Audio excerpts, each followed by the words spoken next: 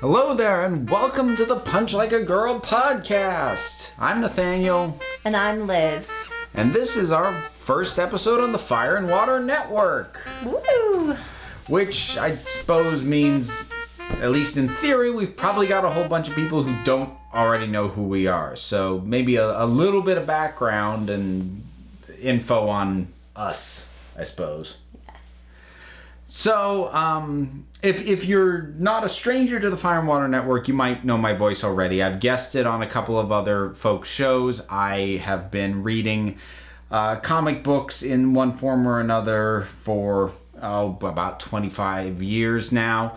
And yeah, lifelong geek. And I'm coming to it from a different approach. I am a school librarian for two K through 8 schools in central Vermont, and graphic novels are growing ever more popular in both my schools. So a lot of the things I pick are books that my students actually read and really enjoy. And yeah, I realized we introduced ourselves, but we kind of skipped over what the show actually is. So I'm organized. We're important, and so is our show. Yes. Our remit and sort of our guidelines is we take a look at graphic novels or trade compilations with female protagonists. And we have a couple of basic guidelines that we operate under.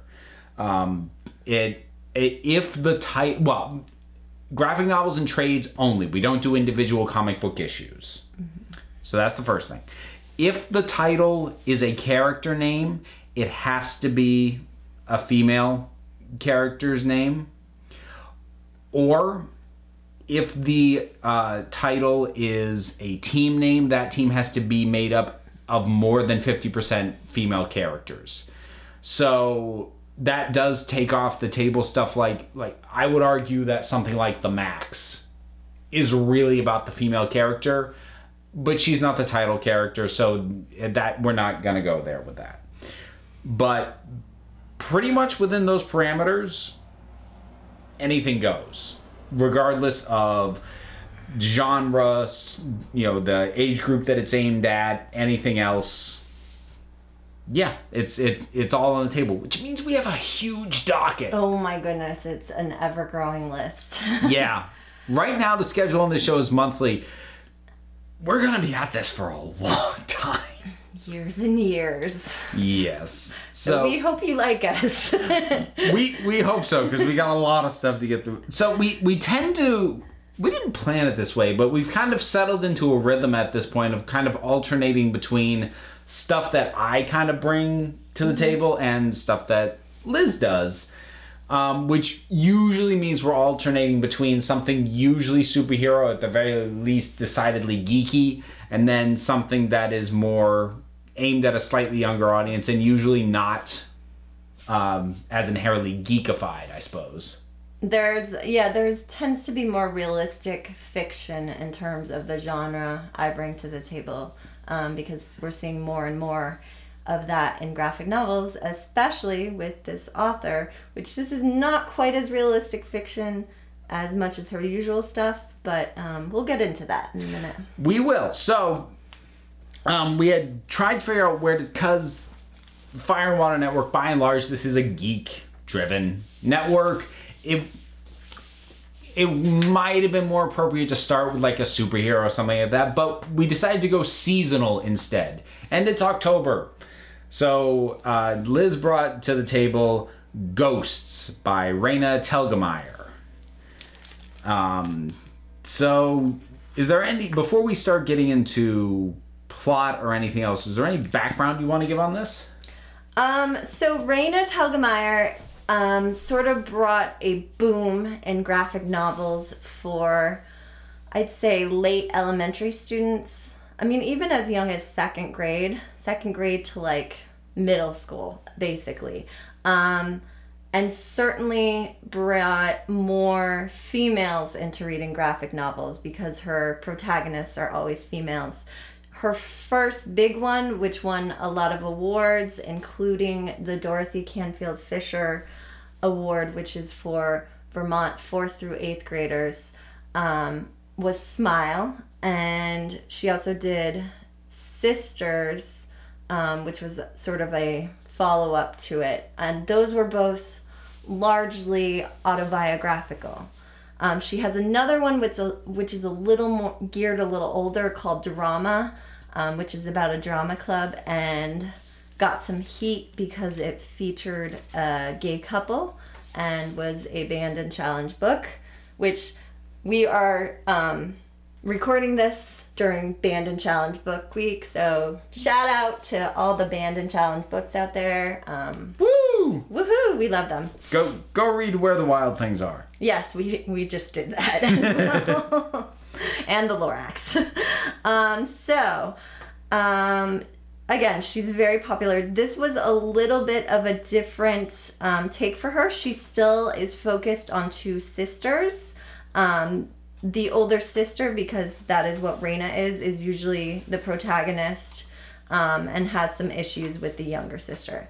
I will confess, as popular as they are, I have not yet read Smile or Sisters, largely because they're not in my library long enough to ever read them. They get taken off pretty quickly, nor have I read Drama. The other thing that Raina is working on, sort of ongoing, is illustrating a graphic novel version of the Babysitters Club series.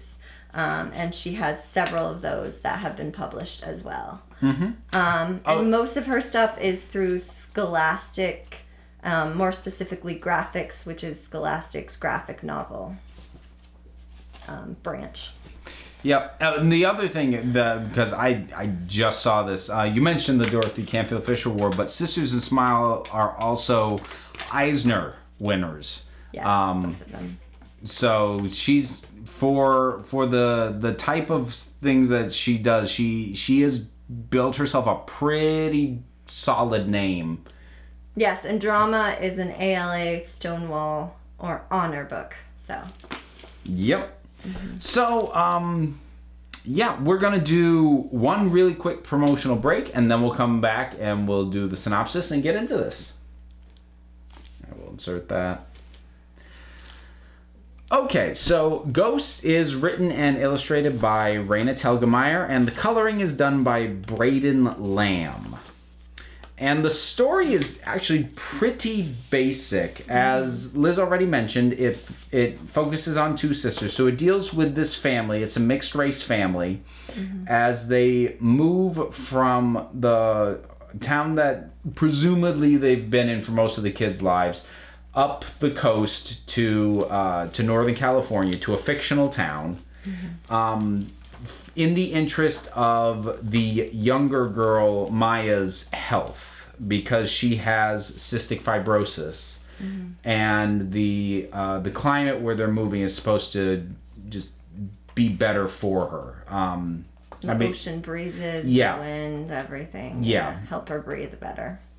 So they're doing this, and everyone's kind of on board with why they're doing it. But the older sister, Kat, is not exactly thrilled. Mm-hmm. about where they're going. And once they arrive there, she quickly realizes that the town has a bit of a reputation and is kind of very much into its own reputation as a bit of a ghost town, a literal ghost town. Mm-hmm. Which is a lot of the information on that is fed to us by a boy who she meets. It was Carlos? Carlos is his name, yes. And so Carlos Calavera, and we will get back to his last name later on. Well, I do know that last name, but that's because of a gaming connection, because I played Grim Fandango back in the day. But again, longtime geek. So Carlos kind of serves as exposition for a lot of this, but we do then introduce ghost features, and it eventually builds to Dia de los Muertos, the Day of the Dead. And I'm not going to go in point for point into too much beyond that. I think we'll bring up points as we get to them, which does mean as we go along we'll get into spoilers, as we tend to do. But yeah, that's the broad strokes. Was there anything that I left out before we kind of get into it? I don't think so, no. Okay. So overall, I liked it for the most part. It was, for me at least, because we read very differently. This was a very quick read for me. I read the whole thing in about 40 minutes. And it's about 240 some odd pages, but it reads very quick. And it moves along at a brisk pace, and it's very easy to just breeze through. And the art is very nice. It is stylized, but it's very good at sort of bringing out the emotion of the characters. And it is slightly cartoonish, but it doesn't overplay that. It can pull some decent emotion out of the moments. It uses big eyes very effectively, yes. Especially with the younger sister, Maya. There are a lot of big eyes. As far as the characters go, Kat bothered me a little. Me too. Maya, I liked a lot. Maya was adorable. Carlos was really sweet. Her parents were pretty. I appreciated that they didn't do a lot of the sort of artificial distance the parents from the kids kind of scenarios where like the parents are always working and they don't understand. It's like, no, these are some pretty chill parents, all things said and done. What I can't be sure, whenever we read something that is aimed at a younger age group, I don't know how much to hold against a book for basically falling into cliche. Because there are things that I, as an adult reader, read and go, yep. I mean, I think the relationship arc between Kat and Carlos is very predictable. Is the really easy one. But at the same time, when I think about who it's actually aimed at, I'm like, is it cliche at that age? At that age, have they seen it so much that it's like, oh God, this again? And I honestly don't know that, so I don't know, when I take that into account, I don't know whether to knock off in my assessment for it as much as I kind of want to, because narratively it bothers me, but it's like, is it more okay to be cliche when you're aiming at an age that maybe they don't know? I don't know. If I can speak to that a little bit. For my students, it's very much like they kind of like having the tropes and the cliches because it's, again, if they're just starting out reading graphic novels and it's a whole new format for them, it's like, oh, this is familiar. I know this. Like, okay, I can predict this, but isn't this comforting? You know, it's a good thing for them. They like, a big thing with elementary education is trying to find connections in reading and to what you're reading. And so being able to connect it to other books that they've read, or especially in terms of realistic fiction and drama with friends and siblings and things like that, connect it to their own lives. So real life connections are really important. That actually makes a lot of sense. And I suppose what I could say is, again, as an adult reader, I'm like, As an adult, yes, it does feel a little predictable. But I suppose I can say that it's given the age that it's aimed at and how well Raina Telgemeier seems to understand that age, given how well her books do, I think it seems to be an appropriate use of tropes, and maybe I'll go with that. Or at least in terms of the sorts of tropes that I was picking up on, in terms of, you know, the character arcs, in terms of how Kat was jealous of Maya and how Kat relates to Carlos, and like, okay, these are tropes, but she's not doing it because she's lazy. She's doing it because it plays to the audience she's writing for. It really does. They will appreciate it.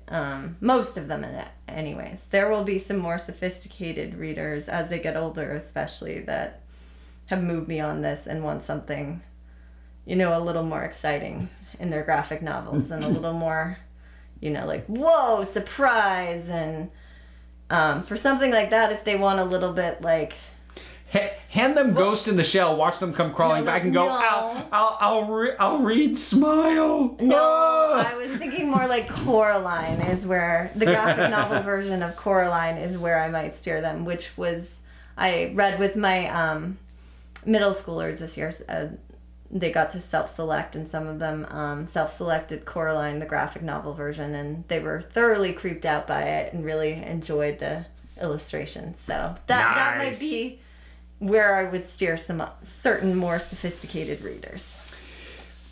So, I mean, I've given sort of my broad strokes. What were yours in terms of your first read on it? I really liked Maya. She's adorable. She's plucky. She's funny. She's got those huge eyes. I think every comment I wrote in my notes about her started with "Oh." She just plucks at my heartstrings. She's going. I'm a sucker for vulnerable children, and so I just loved Maya, and I just, she broke my heart a little bit, and I was rooting for her every step of the way. Because of that, I think her sister Kat sort of annoyed me. Because Kat is a tween. She is a quintessential tween. She is overprotective of her sister, yet at the same time desperately seeking to make her own friends, and doesn't really want to be forthcoming about her family situation. I don't really want to say she's ashamed or embarrassed by Maya. I think she just doesn't really know how to explain it all. And I think she's very terrified for Maya, and that leads her to react pretty severely, especially against Carlos. She takes a lot out on him early on. She doesn't really do a great job of taking responsibility for her own actions. She plays a lot of the blame game on Carlos. So if they're going to continue the little romance that they hinted at, I would be very cautious if I was Carlos. It's fun. I think you actually hit on something there because it hadn't occurred to me that maybe part of the reason Kat doesn't work so well is because Maya is so great a character, and I really think you can't help but love her, that when Kat finds her annoying, it kind of immediately turns you against her. It's like, what are you talking about? She's awesome. Don't get all weird about this awesome little kid. And it's sort of, and I suppose it's because, ideally there's a balance, but what's the flip side alternative is the little sibling who is so annoying you kind of you kind of wish they would just stay bedridden. Yeah, you don't really want a situation, because it has been done too, usually with much younger children, where the older sibling is a more sympathetic protagonist and they want to get rid of the little sibling, like in a sort of Labyrinth type way. Book of Lost Things is another example, and usually it's like an infant sibling in that case. I do love Maya. Actually, the other thing that I really love about Maya is they bring just enough in about her understanding of her own situation, because cystic fibrosis is not curable and it is degenerative. And they do mention that in the book. They mention that, but more than just them mentioning that, she understands that. So like when she finds out that ghosts are a big thing in this town, she really wants to meet one, and you don't really know why at first, and you almost want to chalk it up to just her sense of adventure, but then you find out she wants to ask what it's like to die. And that's a moment that kind of makes you go, oh.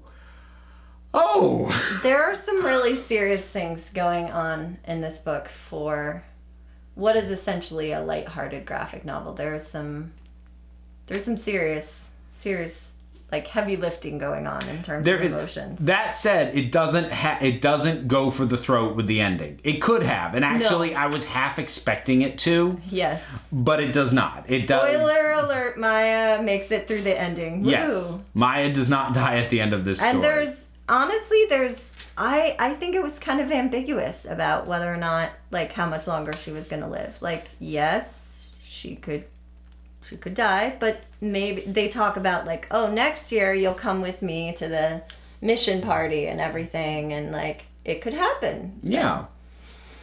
Yeah. At least that's how I felt about it. I mean, there's no.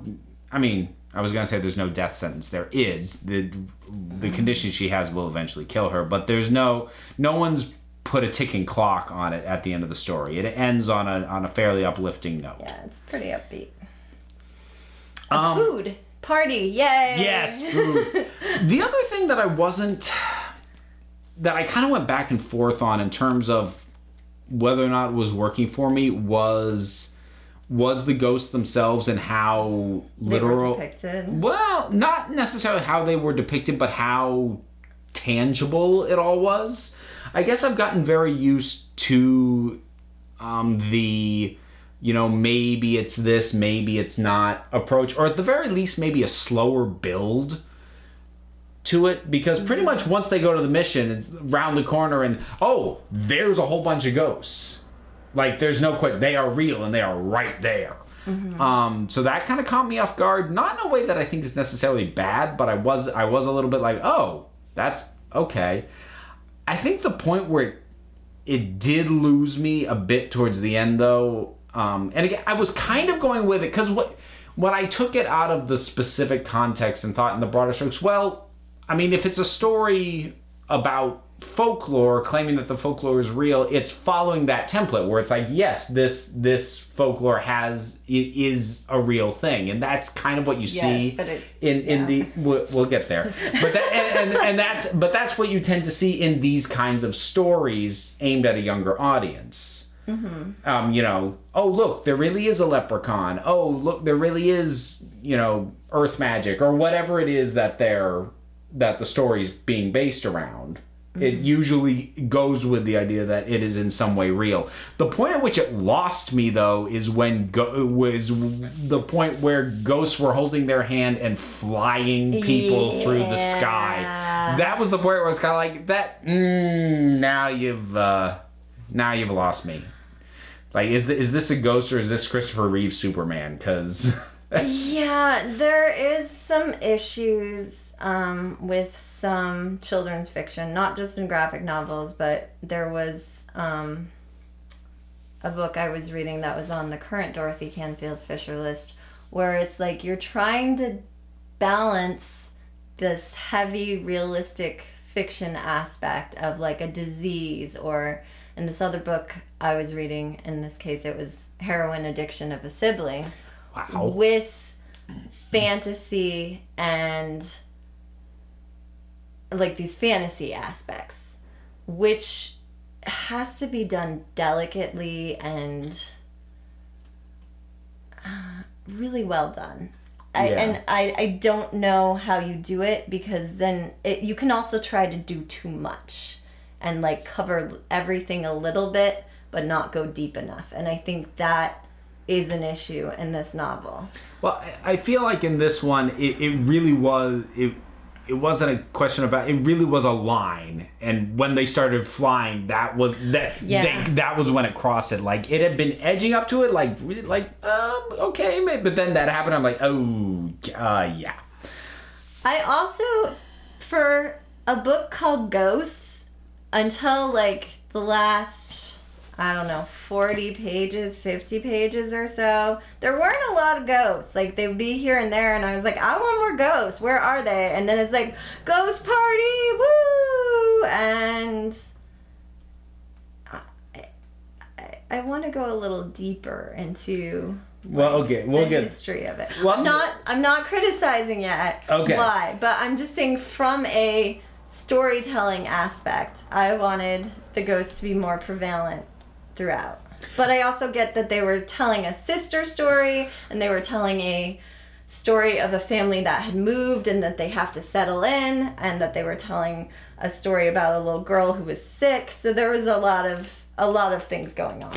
Yeah. And the one thing I'll say is that didn't bother me, but again, that's because for me it was such a fast read that the ghosts don't really kick into the back half, but I got there so quickly I didn't feel like it was lagging. Maybe that's just because I read the thing too fast. Notes.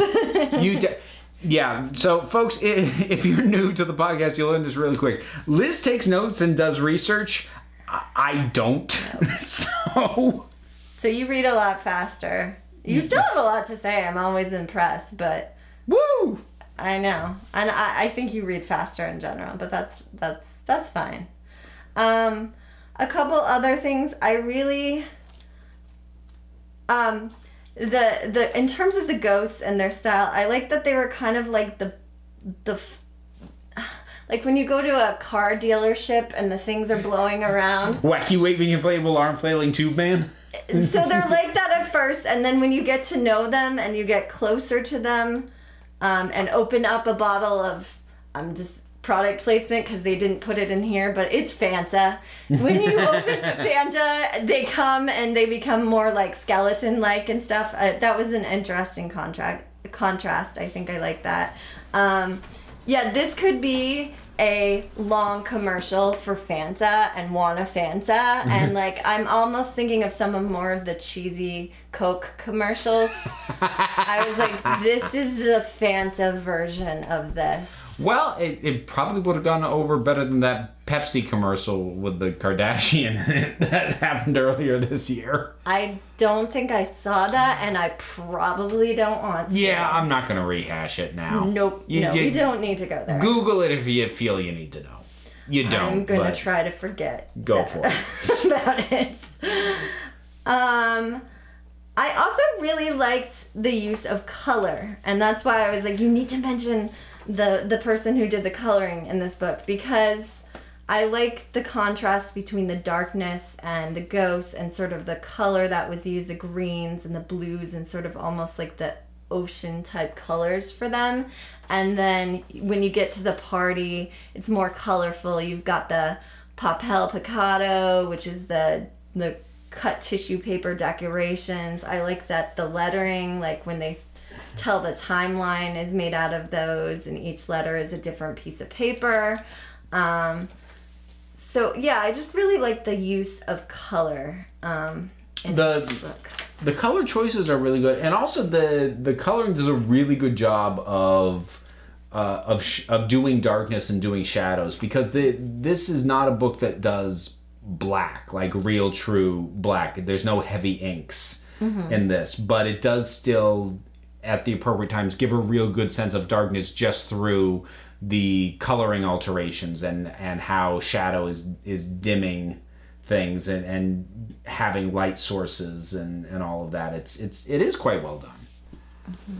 And I do want to say I like that it really focused on the sister story as opposed to getting too much into like, oh, here's how Kat is struggling at a new school, and here are the issues she's having with friends and stuff, because there is a lot of that out there in terms of graphic novels aimed at this age group, and there's kind of a reason we've chosen not to read too many of them. I will absolutely say, as much as I complained about the tropes and the cliche of like her relationship with Carlos, I was so grateful that when there's a segment that is like her first day at school or whatever, I groaned starting it, and then it was like, oh, she makes friends immediately and everything's fine. I'm like, oh, thank God.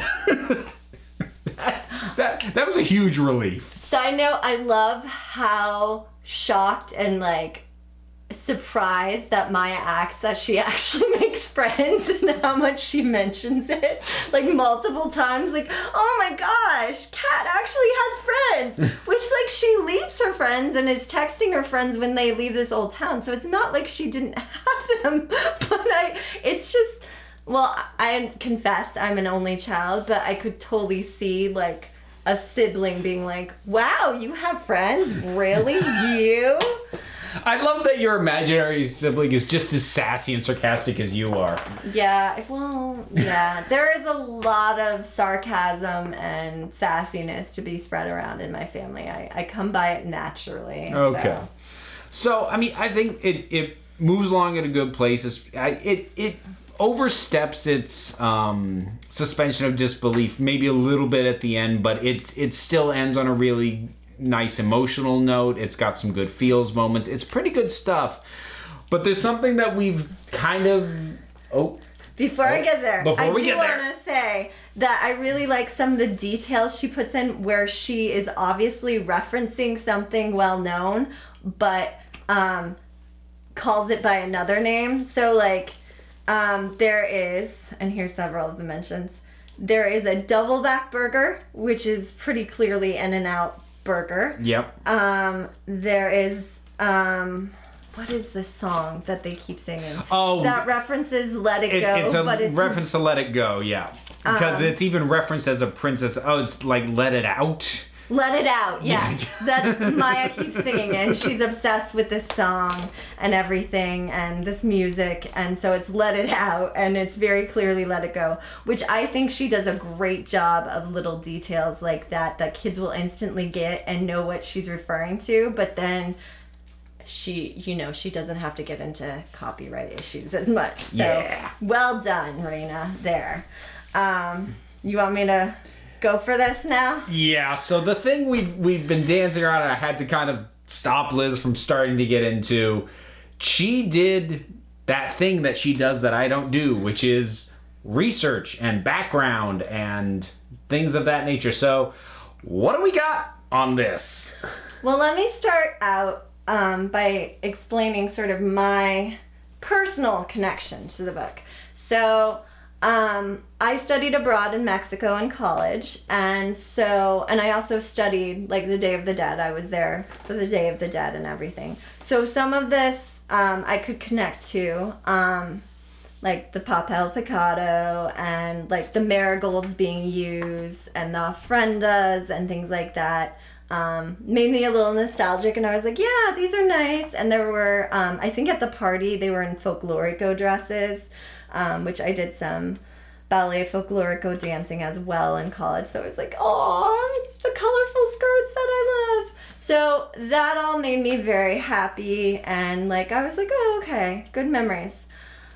Yeah, but there is cultural appropriation throughout this book. Raina is white. And she is writing a story about a biracial family. And again, these girls are sort of getting to know this town, which is a mission town in Northern California.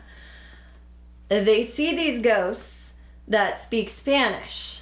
Now, if it was really a mission town there, these ghosts would not be super happy.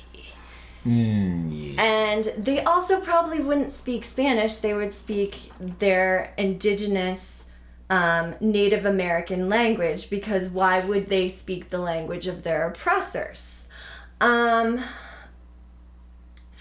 of the details are a little much, like it's a little too much. Like, we have the Day of the Dead. Like, look, the boy's last name is Calavera. Which is skeleton, or so we're going to teach you all about ghosts and skeletons, and it's a little too obvious. There is a very obvious reference when they're in the farmer's market to the artwork of Jose Guadalupe Posada. Like, there's actually his artwork, his etching there, and they do not mention that artist by name. And then later on, Kat dresses up like that character, or that etching, that print, which to some people could be like blackface. Like, this is a very famous painting, which is, and one of the articles I read was a point that the author made.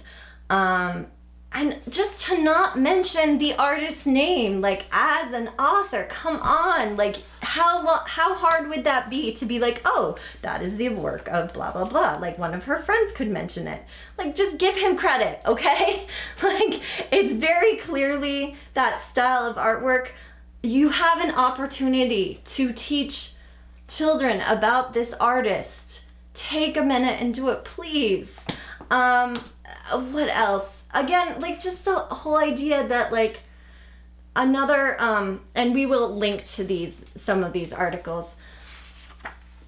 in terms of visiting a real mission, it would be a tourist trap. It would not be abandoned. And, you know, things like that. What else? Okay, let me look through. Oh. Now, here's sort of my big question in regards to these kinds of issues. Mm-hmm. How accurate is the depiction, not of the festivities, but of the interactions between the living and the dead relative to what the actual belief around this holiday is?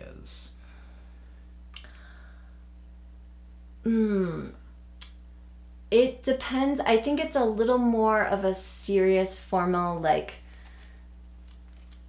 family celebration and honoring the dead and reconnecting to the dead and sort of lighting their way back.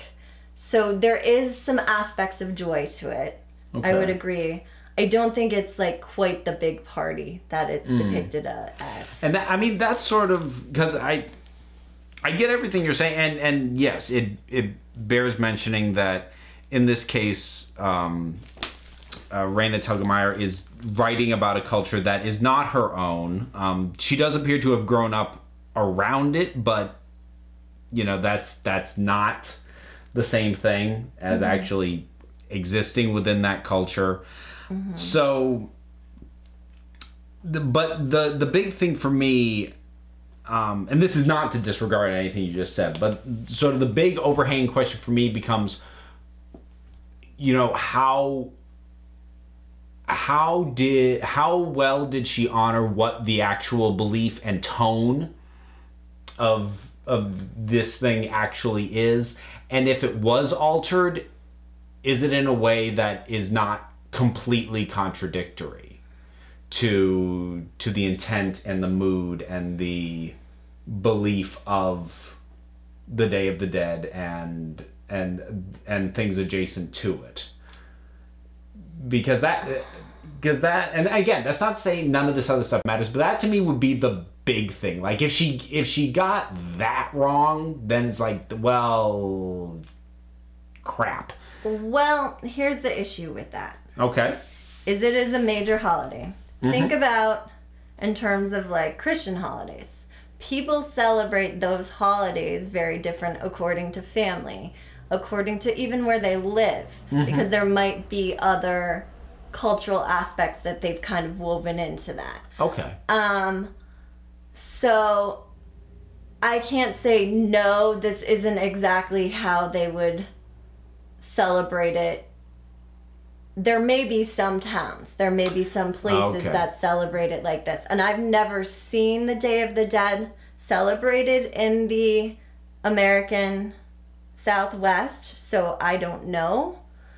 I've seen it celebrated in Mexico, and I would say it's a little more serious. There's more time spent in like graveyards, which I didn't really see them doing. A lot of, I just wish they had done a little more about like the tradition of it and why they use marigolds and how it's sort of like to light the way of the dead. And it's kind of like they skimmed along some of the aspects but didn't go deep enough. And I get that there's a lot going on in this story. So do we think the issue is, and I mean you read the articles and the responses and the you know, most of which I believe were written by people who are actually of this culture and of this heritage. Latinx people, yeah. Yeah, who, and obviously they have way more grounds to say anything than either of us do. Yes. Side note, we are both very white. Yeah! We're both very white and we live in Vermont. So we're like uber white. But is it fair to say, would it be fair to characterize the criticisms that you saw primarily as not being that she got stuff wrong, but that she wasn't as comprehensive or inclusive in the details as she could or perhaps should have been? So is it more of an issue of you didn't put as much in as you should have, or is it an issue of what you put in is wrong?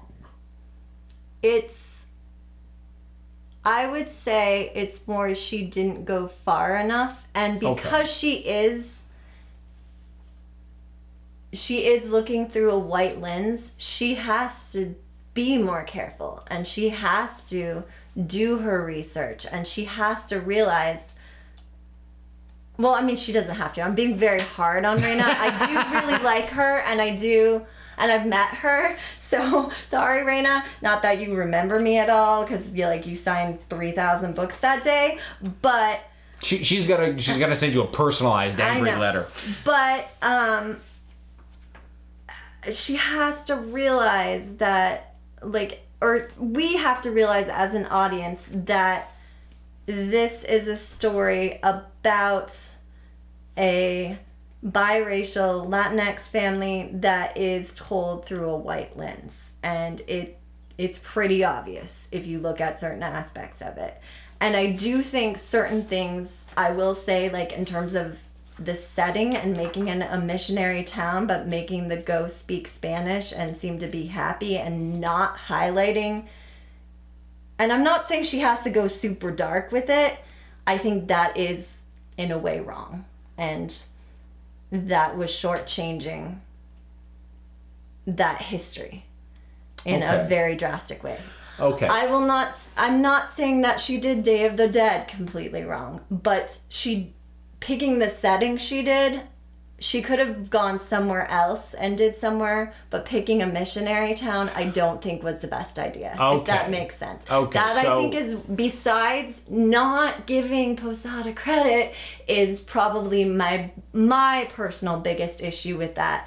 You will see in some of the things we link, there are other issues that other people have, but to me, those two are the glaring faults. Okay.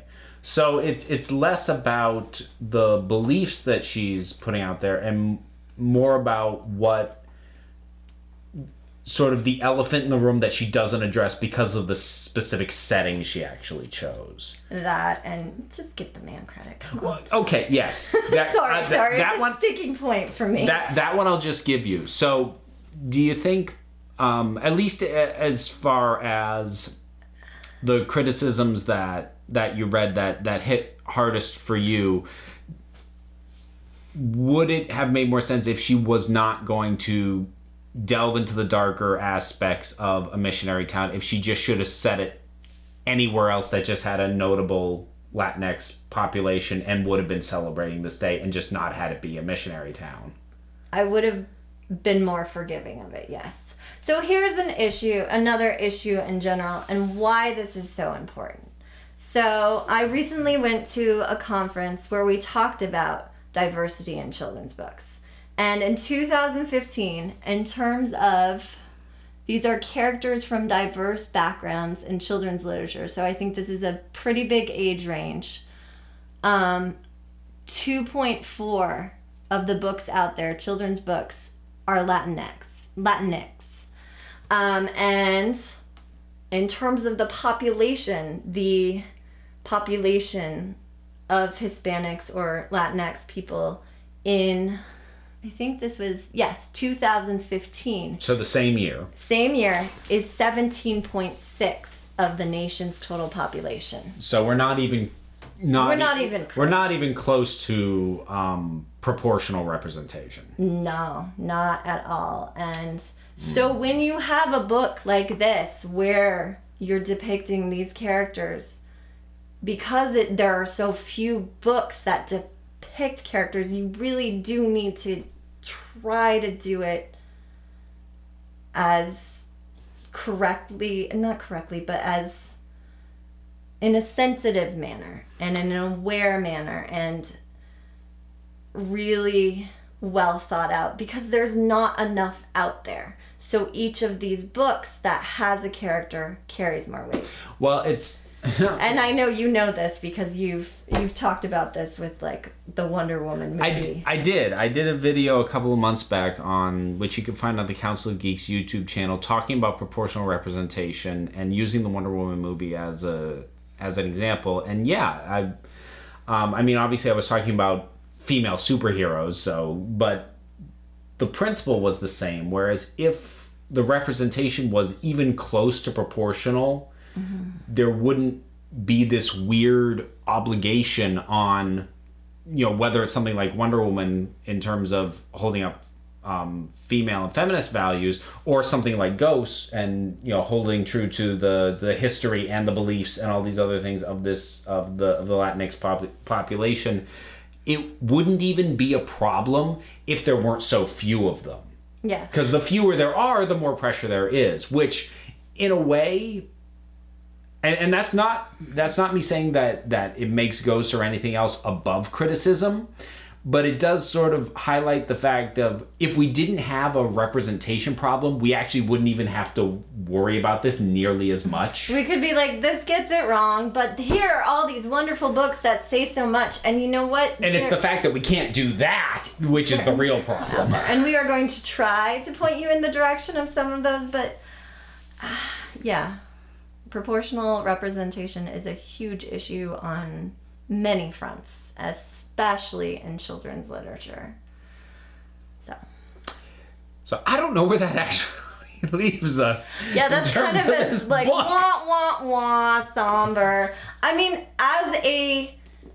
if I step away from all that, as like a kid's graphic novel that teaches about it's a great sister story.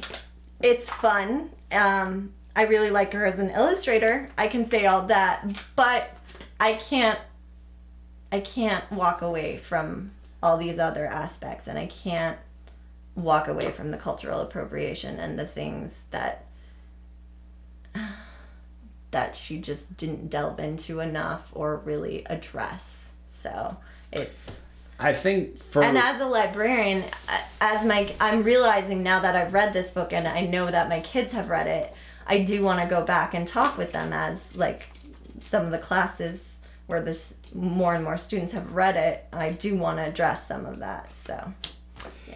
For me, yeah. Again, if you can remove it from the context, it's light and it's breezy and it's got fun characters but you put the context back in, and again, I'm not quite as harsh on it as you are, but I think it's because I'm more sensitive to not crapping on the beliefs and the traditions, and I don't want to say I'm less sensitive to the history, but I would have gotten more upset if I'd found out that what she sort of showed as being the beliefs and the behind the Day of the Dead were like a total 180 from the entire purpose of the thing. That would have been like, well, hell with this. So I'm not quite as worked up as you are, but they're looking into the background, unfortunately, does cast a shadow over this book.